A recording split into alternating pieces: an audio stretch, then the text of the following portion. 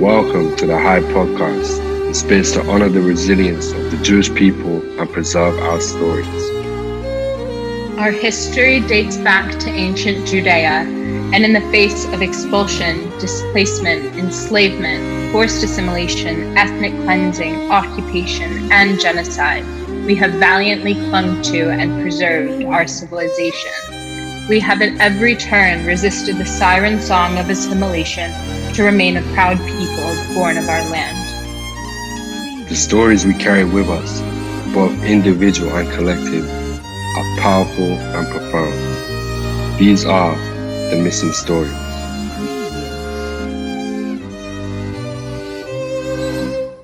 Hello, everyone, and welcome to this week's episode of the High Podcast. We have an incredibly special guest this week named David Benger. He is Soviet Jewish in background and is truly one of the most brilliant people that I have ever met in my life. He does a lot of Jewish advocacy work and now also works as a lawyer. That's his main gig.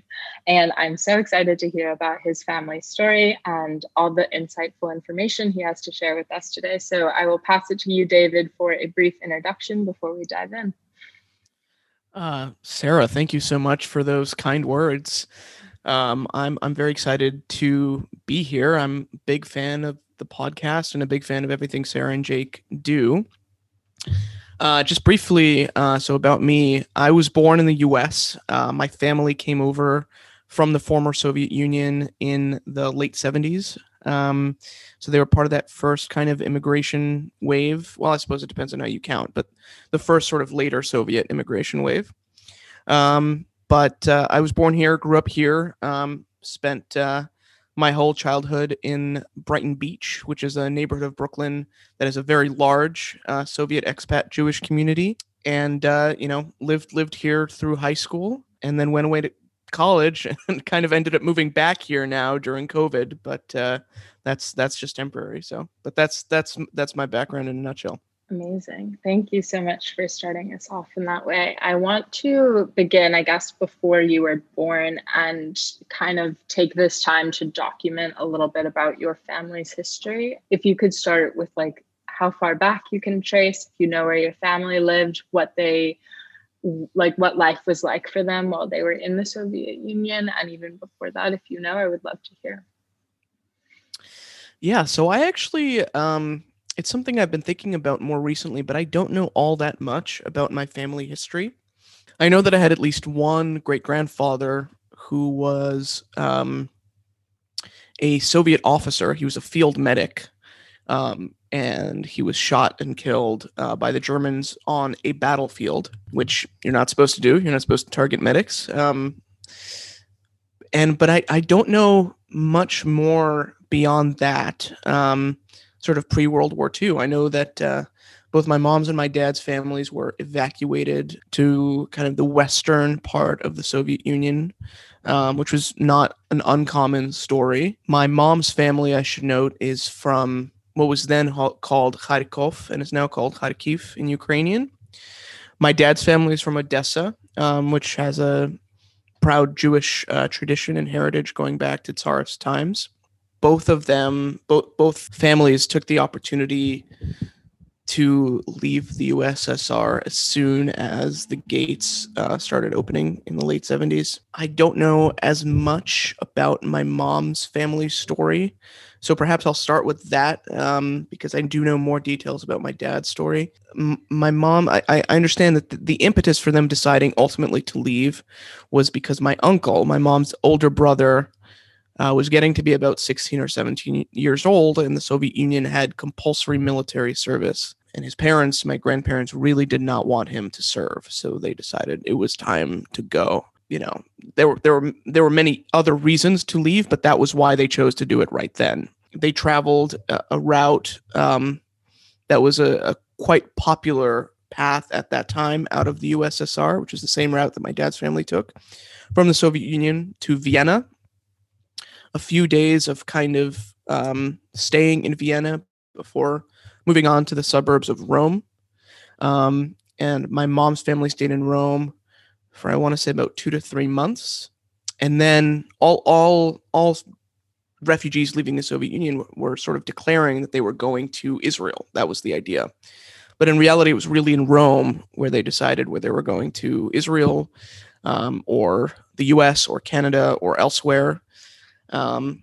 And my mom's family ended up going to the US. And that's sort of the brief contours of the story. I should know more about that. I feel like I need to sit down with my grandmother this weekend and have a good long conversation about the details.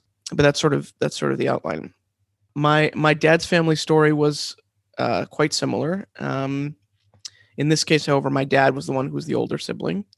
And it wasn't so much the military service. It was the fact that he had an aptitude for electronics and technology and really wanted to go to the local competitive technical school for electrical engineering. But he was told by the time that he had submitted his application, they were only required to review applications from 5 Jews, and he was number 6.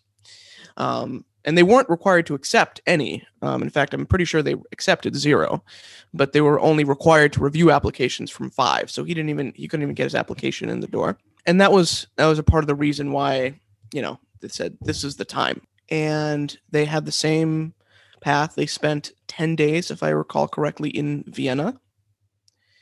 And then they spent a much longer time than my mom's family in Rome. They were in Rome for nearly a year. It was 10 months or so, because my dad's family had relatives that had gone through this a couple of years before, and they had ended up in Montreal. And so what my dad's family really wanted to do was to get to Canada. But because they were traveling with several great-grandparents who were elderly and sickly, and Canada had a socialized healthcare system, they were deeply uninterested in taking on people who would be a drain on, the socialized medical care system. So they were trying to make it work with Canada for a while. It ended up being impossible. So they moved to New York instead. And in New York, both families settled in first in Far Rockaway, which was it was sort of an immigrant enclave. I hesitate to say that it was a sort of tenement facility, because it wasn't. It was nothing like what the immigrants fresh off the boats from Ellis Island had to face. But it was also not great conditions. And there were serious problems with cleanliness and clean water and things like that. But eventually both, and that's sort of where my mom and my dad met. They were both living there. And eventually both sides of the family made their way to Brighton Beach in Brooklyn. So you were born and raised in Brighton Beach, and I think you referenced earlier that is a pretty Russian Jewish community. Could you talk about what life was like growing up there? Were there aspects of Jewish culture that you grew up with? Were there aspects of Russian culture? What was the neighborhood like? And kind of, I guess, what was the path that you foraged from there? Why did you end up where you are today? Does it have anything to do with where you grew up? I guess this is a bit more now that you're in the picture. What's your Jewish story? Yeah. I never attended school really in the Brighton Beach neighborhood. I always went to school kind of outside of the neighborhood. Through middle school, I had the pleasure of attending a Montessori school from kindergarten through 8th grade. Where I had an absolutely fantastic education. And that was several neighborhoods over. And then for high school, I went to high school in Brooklyn Heights, which for folks who know Brooklyn, it's sort of almost the opposite corner of Brooklyn. And it was a 45-minute commute on the subway to school every morning.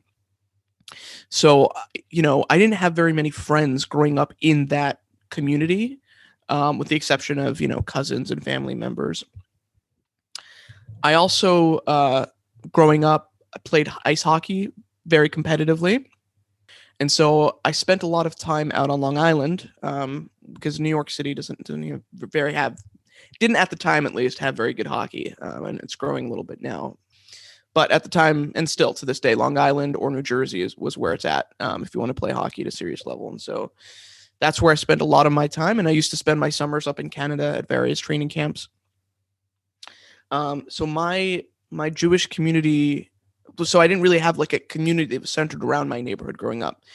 The synagogue that I attended was basically across the street from my house. It was sort of like diagonally behind, the block that I grew up on. And that was a Chabad synagogue. And it was really not until the later years of high school that I was introduced to other strains of Judaism. I kind of, growing up, I'd understood that there was, traditional orthodoxy. And there were some folks who lived their lives according to that traditional orthodoxy. And then there were some folks like my family who, wanted that shot of Judaism during the high holy days or whenever it was. By my bar mitzvah, for example, was at the Chabad synagogue done in a traditional way. But otherwise, if you didn't live your life according to those standards, you sort of had to reconcile yourself with the hypocrisy of your Jewish identity. And we're sort of okay with that. Like, there's a sense of like, I understand that I'm not living my Jewish life the correct way. I'm not living up to these ideals that I see my rabbi living up to. That's the trade-off that I made, and I get it. And the idea that, is espoused by other strains of Judaism, that there are other ways to live your life Jewishly, or there are other ways to consider something kosher or non-kosher, was completely foreign to me growing up. So yes, so as I mentioned, I went through a very traditional Chabad bar mitzvah, which was a very, very steep learning curve for me. I had to learn the Hebrew alphabet from scratch to do it, and I still have a very, very close relationship with my rabbi who helped prepare me for that. It was I was one of his first students. He had just received his rabbinic ordination, and he was excited to do it. He now has, I think, 6 or 7 kids, and it's just a wonderful guy. And so that was my Jewish story sort of through middle school and through high school. I became more and more interested in these questions in high school. I spent pretty much every summer in high school. By the age of sort of 15, 16 years old, I was kind of taking a step back from hockey. And I spent all my summers exploring something Jewish. And I did various pluralistic Jewish summer programs, both in Israel and in the United States. Got to know all different kinds of Jews, all different kinds of worship and prayer, different approaches to Shabbat, different approaches to various rituals, and just really, really became interested in learning everything that sort of stands as the foundation for these various approaches to Judaism. I studied academic Judaic studies in college. And then after college, I had the pleasure of I was working for 2 years after college. And during that time, I was very early on, I was introduced to a rabbi with whom I really clicked, who's a modern Orthodox rabbi. And I spent maybe 6 or 7, sometimes 8 days a month at his house, doing various kinds of study, mostly Bible study, some Talmud. And I did that for 2 years. After those 2 years, I spent the summer in Israel at a pluralistic Beit Midrash called Pardes, which I strongly recommend. Really fantastic. And that was really kind of the apex of my Jewish learning. And then I spent a year in grad school in China. During law school, I had the pleasure of doing a Jewish law reading group every semester, which was quite intensive and very high level. A lot of the students in that class had spent years and years at various yeshivot before law school. And that's sort of my Jewish journey up to today. Okay, David, thank you so much. Quite often I've found that from my experience, friends' experience, and hearing other people talk, amongst our community who are come from Soviet Jewish backgrounds, is quite often we tend to be quite secular through our parents or our grandparents. And the reason for this is because of the treatment of Jews under the Soviet Union, in Russia, and these places.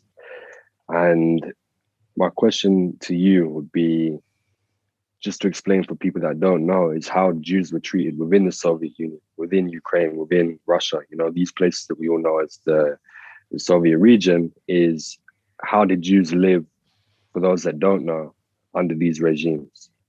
So I do believe that a lot a large percentage of the Soviet Jewish expat community is quite secular today, especially the Soviet Jewish Ashkenazi expat community. The Soviet Jewish Sephardim, I think, have held on to tradition a little bit more. The Jews from Uzbekistan and Tajikistan, and a lot of them have, for example, a lot of them won't eat certain foods. And that's partially, I guess, suppose because they are also from Muslim majority countries where there wasn't pork or that kind of thing. But even pork aside, there was at least a kind of understanding that dietary restriction was a way of worship. But if we're talking about my family, which came from Ukraine, I think there are two reasons why so many of them are secular today in the West. And one of those reasons is certainly the Soviet Jewish experience in the Soviet Union. But another part of it is also the particular experience of immigration. And I kind of want to get into both. So there are a few things more painful to me as a child of the Soviet Jewish experience than seeing Jews use the hammer and sickle as a symbol of liberalism, liberation, freedom, of anything positive, really. Because the hammer and sickle, the Soviet flag, really stood for the oppression of all minorities, and chief among them were Jews. And there was such an extraordinary amount of deep-seated anti-Semitism among the Soviet Jewish leadership, among the Soviet leadership. There's a deep-seated anti-Semitism among the Soviet leadership, including internalized anti-Semitism among many of the Jews that served that leadership. I think you cannot tell the story of Soviet Jewry without telling that story as well. But, I mentioned the fact that my father was not allowed to apply to his institution of choice. But that was really a drop in the bucket. I mean, my father, my grandfathers, all of them, experienced being beat up and various other violence purely for being Jewish. There were mass purges. Millions and millions of people were sent to camps. They're referred to as gulags, but I've never understood why people use the Russian word for it. When you call it a gulag, all it means is it's something that a person can't imagine. There really were concentration camps. That's what they were. And most people, by and large, were sent there to die. There's, many, many instances of Soviet history that were kind of anchored by deep anti-Semitism. One thinks of the Doctor's Plot, where many of the doctors of the Soviet Union, who were predominantly Jewish, were all sentenced to death because Stalin kind of developed this irrational fear that he was being poisoned by his doctor. It's sort of over and over again. It was a horrible place to be Jewish. It really, really was. And when people hold it up as some kind of example of freedom for all peoples, which of course was the slogan, but it was never the reality.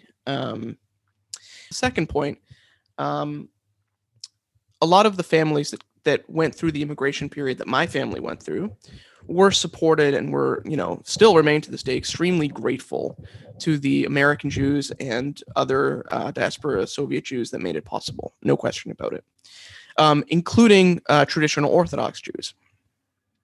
That being said, what happened to a lot of families, and I think this is a story that really hasn't been told, but really needs to be told, was their children were offered free education in traditional Orthodox yeshivas. And the families took that offer because the neighborhoods that they lived in, whether it be Far Rockaway or other areas of Queens, what have you, had then and still have to this very day terrible public school systems. And so they took those offers, and, not a few weeks went by before little boys were coming home and asking, like, their sister why she dressed like a whore, or why mom was, like, cooking goyish food, or how they could possibly ever live in a house like this. On the one hand, these families were sort of made secular through decades of Soviet rule. The tradition was sort of pushed out of them. On the one hand, here they were kind of face to face with traditional Judaism. And what was this traditional Judaism doing? It was tearing their families apart. And I don't know enough about this story, frankly, to know who's to blame for it. I don't know what could have been done differently. I don't know how exactly the process of these families being so hurt, by their own children, could have been fixed. But I do know that it happened, and I know that it has made a serious contribution to the Soviet Jewish families in America today. And it is not uncommon, sadly, tragically, it is not uncommon to hear families say to their kids, better you should marry someone who is not Jewish than marry someone observant. Because at least if you marry someone who's not Jewish, the kid's dad or mom or whatever, would still be able to eat in your home, or you would be able to eat in my home or something like that. If you marry someone observant, then our family gets ripped apart. And that's kind of a sad footnote to the Soviet Jewish story, but it hasn't been told, and I think it ought to be. Yeah, I think that's a really important component, and I personally had never heard that before, so thank you for sharing that. It is a lot of what we're trying to do here is a lot of I guess minor sentences in the bigger Jewish story do get erased, but obviously they were very formative and like catalyzed whole new chapters for people, and they just seem to be under discussed in many sectors. So thank you for sharing that with us. I think I want to dive in now a little bit more into Russian Jewish culture, specifically in terms of food and music. I think that those are kind of, it's so interesting because a lot of Jewish life throughout the diaspora is hallmarked by pluralism. And I think one of those ways that it's most evident is that we lived similar but different experiences in the food that we ate and the music that we consumed. So if you could go a little bit into depth about, what traditional Jewish dishes were in your home and what music was around, etc., I would love to hear about that. Yeah, absolutely. Also, Jake, I don't know if you've ever been to Brooklyn or to Brighton Beach, but I'm sure you would find it interesting. And Sarah, you've got to come up as well. I would be happy to take you around. It's a little bit of like, I describe it to folks as like a Soviet version of colonial Williamsburg. It's kind of a pastime, like a past world frozen in time. It's bizarre. But yeah, I mean, in terms of food and music, there wasn't very much Jewish music. It was a lot of like Soviet music or like 90s Russian pop music that my family tended to listen to. A lot of those artists were Jewish. And it was interesting to see that kind of permeate some of their work. I don't know. There are a couple of musicians that I can think of who were kind of more open about their Jewishness. There was a singer named Yefim Alexandrov who did a whole show about where he tried to recreate the shtetl. That was his concert, and he had a mix of Yiddish, Russian, and actually I don't know if he had Hebrew music. He may have, certainly Yiddish and Russian. There was a Soviet singer named Alexander Rosenbaum who had a song which for some reason is now very difficult to find, but it used to be very popular. The song, 90% of it was in Russian, but the chorus was Yom V'Layla Hakol Beseder Be'Yerushalayim, which means day and night, everything will be okay in Jerusalem. But most of the rest of the song was in Russian. It was about Jerusalem, but most of it was in Russian. And he was, A-list celebrity for sure. We, when my family came here, we sort of got into the more American Jewish music a bit more. Like my grandfather loves the Berry Sisters, but they'd never heard of them in the Soviet Union. Huge Barbra Streisand fans, obviously. And as far as the food, it's difficult for me to disassociate Russian Jewish food from Russian food. I don't exactly know what's Jewish about it. And I had traveled to former Soviet countries before, but it was just a few years ago. It was my first time actually traveling to Russia. And I thought maybe traveling to Russia, it would immediately become clear to me like what food I had at home that you don't see in Russia. And I found no such food.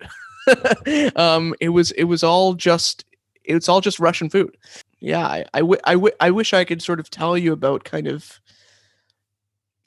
everything Jewish about the food, like everything that would go on our Passover Seder table, or anything that, my grandmother learned to cook various pastries with apple for Rosh Hashanah, for example.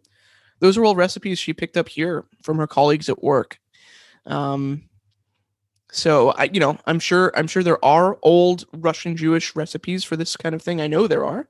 There are whole cookbooks of them, but they were so kind of washed out of the Soviet Jewish experience that by the time my grandmother was learning how to cook, it was really just more traditional Russian food.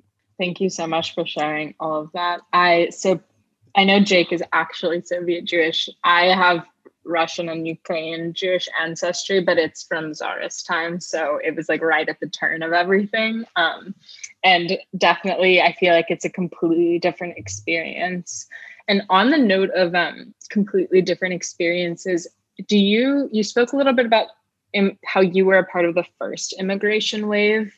Do you see your experience, or your family's experience, I should say, coming here in the 70s as different from the Jewish people who came later on from the Soviet Union, when there really was the whole free Soviet Jewry movement? And if you could dive into that a little bit, I would be very interested to hear.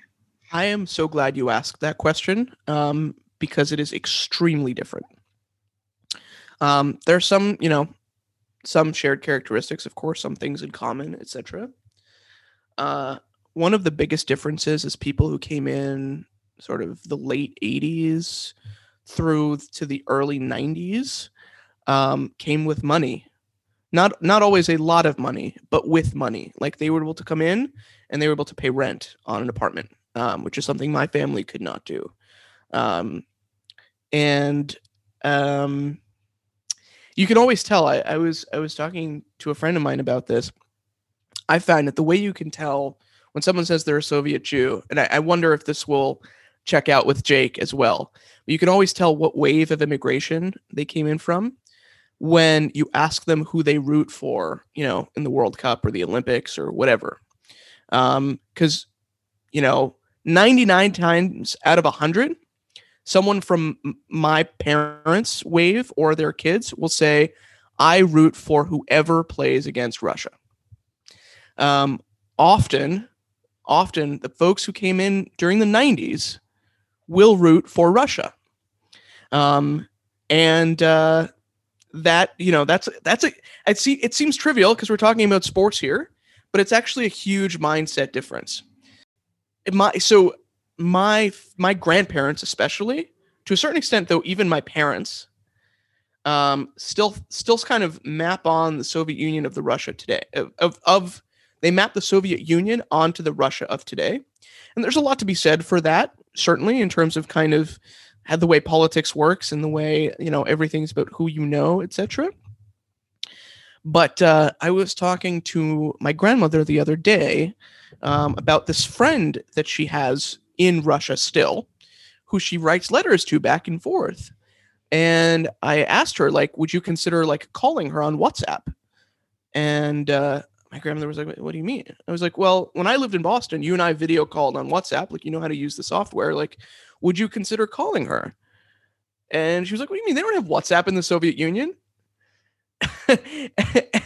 And it did not even occur to her that time had moved forward in this part of the world, and that they also have smartphones today in Russia. Like, it completely didn't. And I am fairly confident that any irrespective of the age of the person, if they were part of the generation that immigrated in the 90s, they would not have had that cognitive dissonance. It's just a different approach. That's really fascinating. Wow. Very illuminating. And I had never even thought to start conceptualizing how to make that distinction. That's really interesting. Another question that I have for you is about your work now. I know that you're incredibly active in the Jewish advocacy sphere, but obviously your full-time work is technically, allegedly, as an attorney.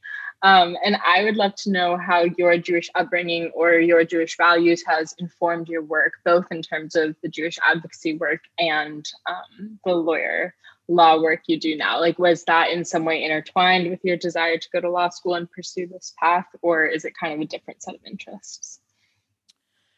So I wouldn't say I'm incredibly active. I'm no Sarah Simon or Jake Marlowe, let's be honest. But I try to do what I can. Um, no, this kind of anti-Semitism work was not really an animating principle when I decided to go to law school. Not really. Um, I was interested in civil rights work, and I was interested in international criminal law more broadly. Before law school, I'd spent some time interning at the International Criminal Court in The Hague. I'd worked at the Genocide Tribunal, the extraordinary chambers in the courts of Cambodia. So this kind of international civil rights work was really, really interesting to me. And I was interested in anti-terror investigations. That was the work I was doing between college and law school, between college and grad school, rather. Large white-collar crime type work, terrorism financing. So that's what really brought me to law school. And it was in law school when I first came across, it just so happened that two of my classmates in law school were the founders of this organization you may have heard of called Open Hillel. And Open Hillel is basically an organization that says Hillel, which is the organization that services many Jewish students on university campuses across the United States. Hillel, they say, is far too Zionist, far too much in Israel's pocket, and we need to create an alternative that is called Open Hillel for students who believe that their Jewish identity drives them to be pro-Palestine and to be anti-Zionist. So this was Open Hillel. Two of its founders were in my class, and I was very confused by this. I mean, don't get me wrong. I knew that there was rising anti-Semitism on college campuses.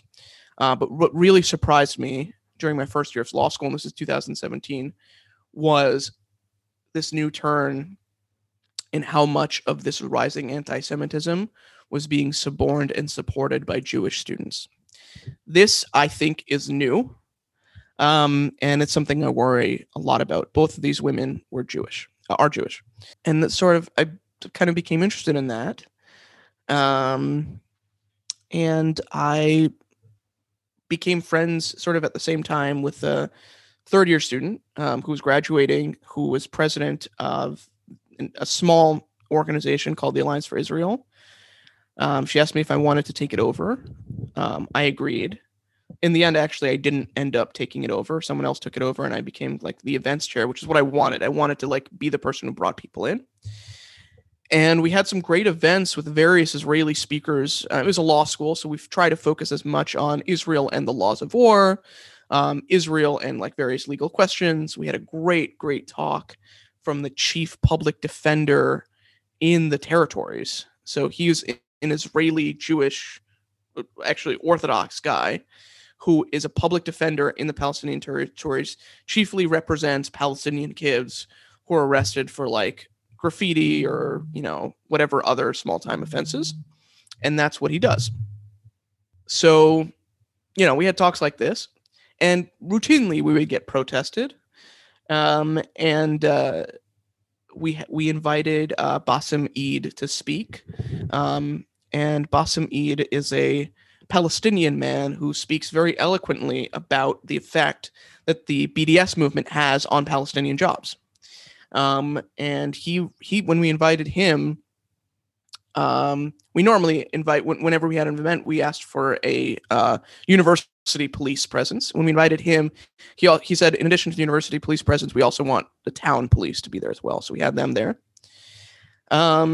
And this is how I sort of became connected to Eliza Lewin, who is a lawyer practicing in DC and works for an organization called the Brandeis Center for Human Rights Under the Law. And she, as well as her father, has dedicated her career to fighting for Jews in the courts of law of the United States in every possible capacity, whether it be religious freedom issues, criminal issues.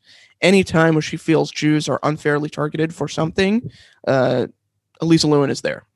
And I got to know her. I became the campus chapter president for her organization.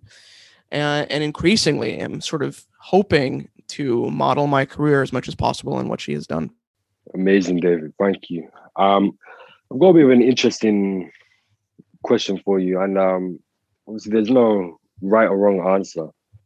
It's just I want to get your opinion on something, and from speaking to so many Jews worldwide, they've come from the different places in the diaspora. The Jewish experience is very different, and quite often I've found that depending on where they are now, they view a lot of things very differently to maybe how their parents or their grandparents or their great grandparents would have viewed things.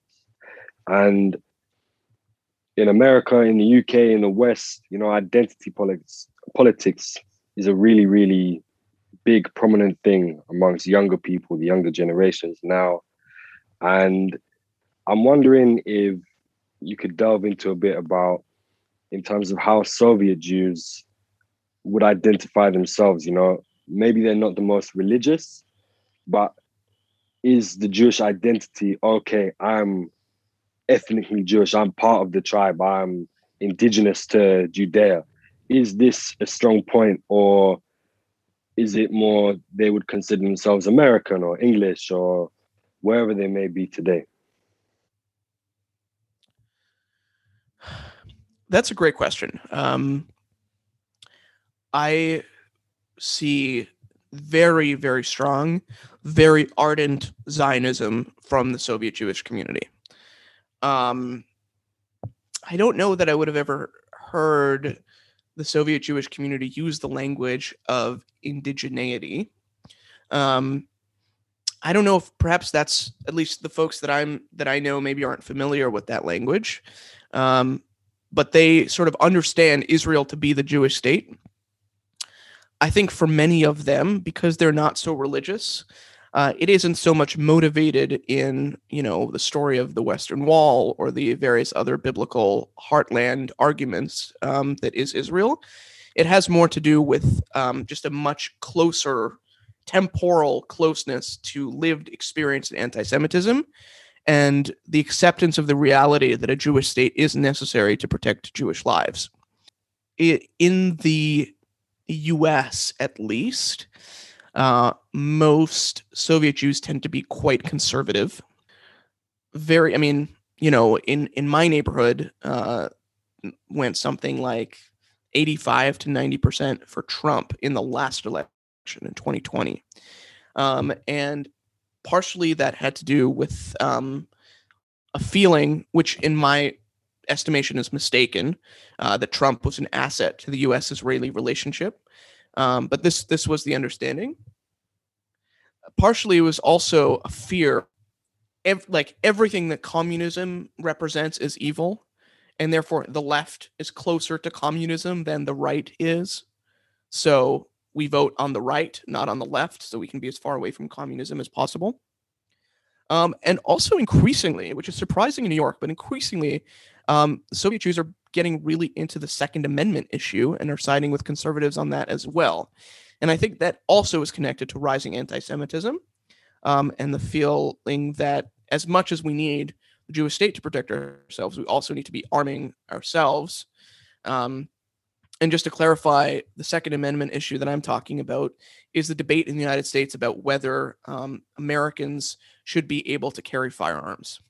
And increasingly, I'm finding the Soviet Jews are saying, yes, we should be armed. We should be able to protect ourselves and our families and our homes. And again, a lot of that, I think, comes from serious kind of, for some inherited, for some first-person experience trauma due to anti-Semitism.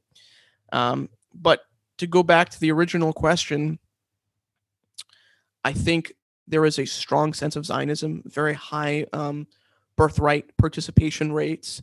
There's an organization called RAGE, which I've always thought was kind of an angry name, but it's RAGE with a J. It stands for Russian American Jewish Experience.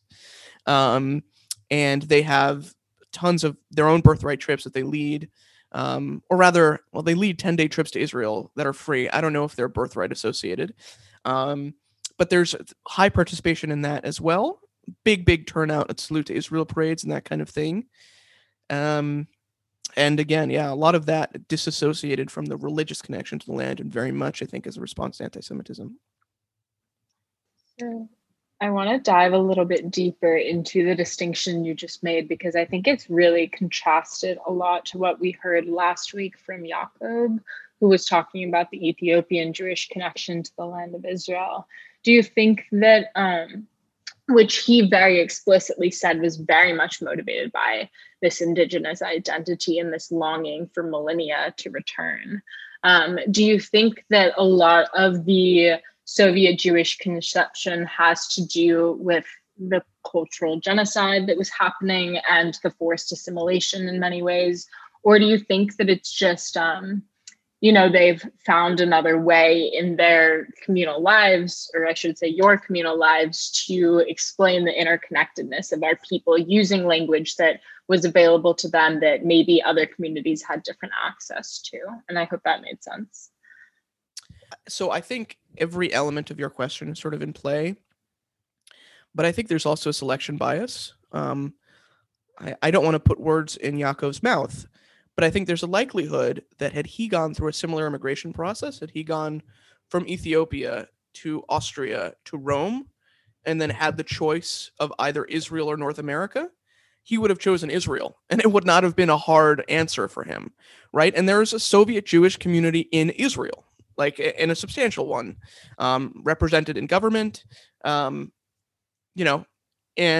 many of them have taken on this kind of Dati Leumi religious Zionism as well, what for the most part while already in Israel, not so much beforehand. But a lot of them kind of perhaps felt a kind of connection to Israel that maybe my family or other families that ended up elsewhere did not feel. The other thing is, Sarah, you mentioned that your family left sometime before the revolution, before the communist revolution. There was certainly a band, substantial waves of Russian, Ukrainian, what have you, Jews who went to Israel then, right? Obviously, one of the great founding fathers of Zionism was from the very same town that my father's family is from Odessa, Vladimir Jabotinsky. So the families who, like, in their lineage have this kind of ardent Zionism may just be different families than the ones who ended up in Brooklyn in the 80s and 90s. So I actually don't know what the Aliyah rates are for Soviet Jewish communities who have moved elsewhere. One of my, my dad's very, very dear friend's daughter went on birthright, fell in love with the Israeli soldier who was staffing the trip, and is now married to him and lives in Israel. And nobody in a million years would have ever guessed that she was making Aliyah. Like she went on birthright to party. Like there was no question about that. But I think it's probably fair to say that a lot of this yearning for Israel it's in our prayers, right? It's in it's in our prayers. That's where it is. It's in the Siddur.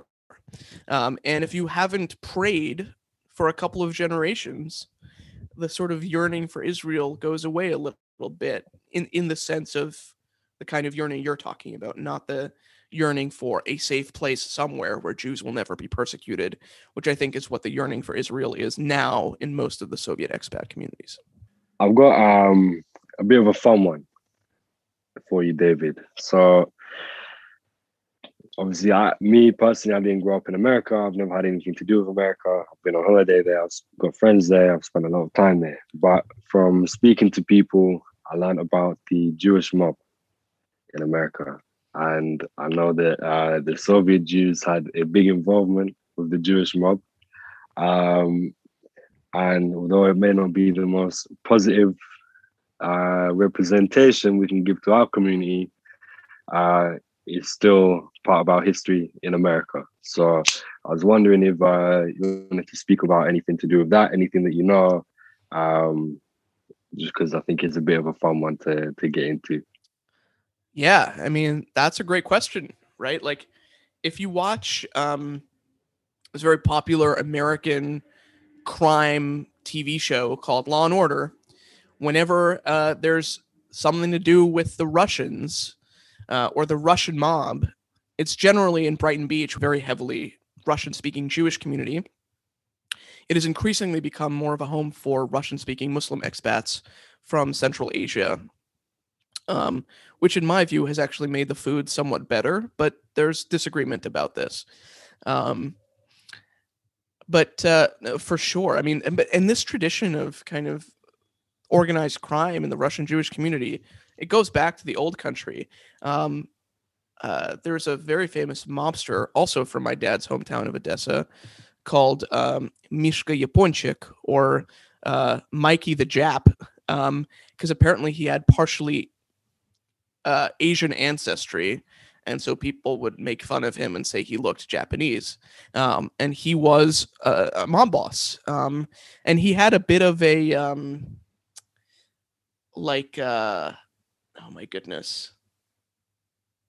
Robin Hood is the word I was looking for. He had a bit of a Robin Hood reputation. He would sort of, it was really more kind of the officials and the rich folk who feared him, whereas it was the poor oppressed Jews that tended to benefit from his benevolence. But nevertheless, if you crossed him, violence would ensue, and that was understood. And that tradition is not foreign to the Soviet Jewish story. And yeah, I mean, there are definitely restaurants right on the waterfront in Brighton Beach that are historically known as, being owned and operated by the mafia. I don't have much details on how it operates that I'm willing to share on this recording. But yeah, it's certainly a part of life. Just like it would be if you lived in Little Italy. Or just like it is in Chinatown. I'd be frank, in the 90s, certainly, I would be hesitant to open up a small business or something like that in Brighton Beach if I did not have contacts with the right people who could, provide the right security and protection.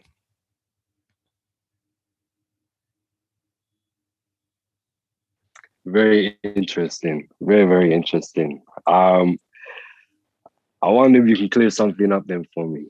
So I've recently heard, and maybe you can tell me if it's true or false, that the traditional mobster dress, the suit, the very, very sharp dress suit, was not an Italian mafia thing. It was a Russian Jewish mobster dress, and they took it from us. So if you could confirm or deny. I will confirm.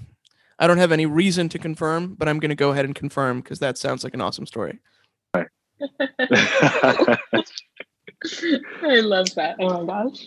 Wow. So much to process. Really and truly. I think we're going to begin winding up the episode because this has just been so wonderful and probably a lot for people to process, just like me. But before we really get into the final question that we ask every guest, I do want to ask you if people want to learn a bit more about Soviet Jewish history in particular, or Russian Jewish history more broadly, or I guess less broadly.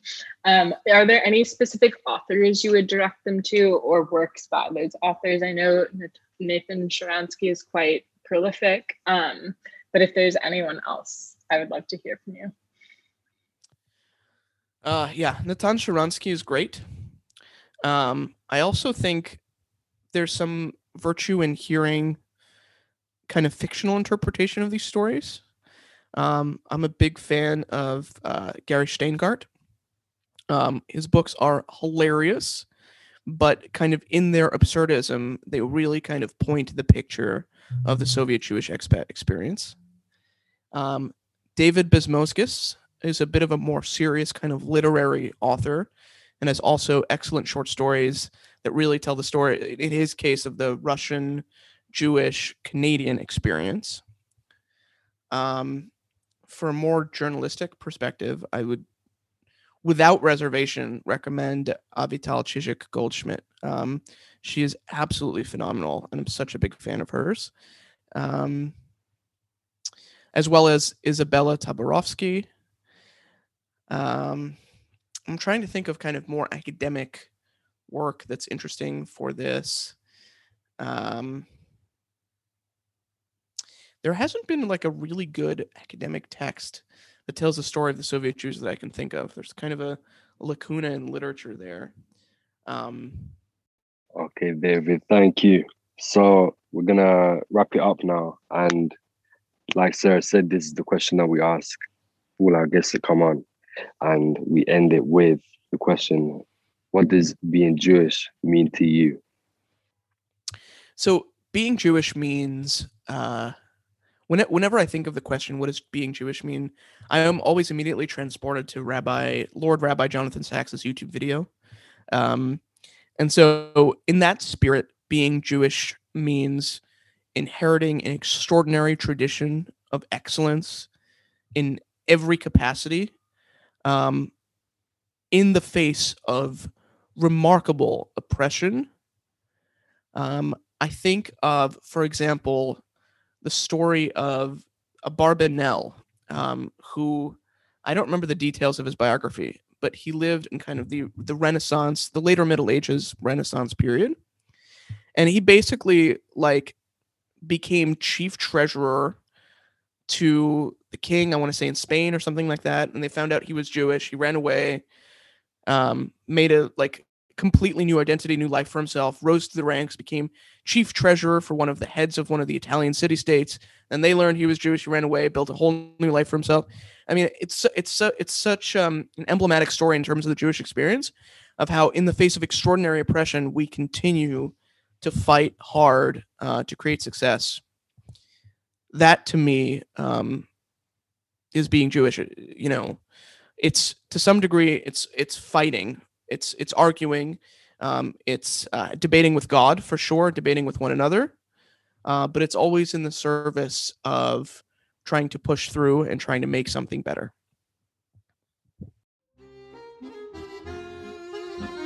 Thank you so much for listening to the Chai podcast. This week we have new episodes that come out every Thursday.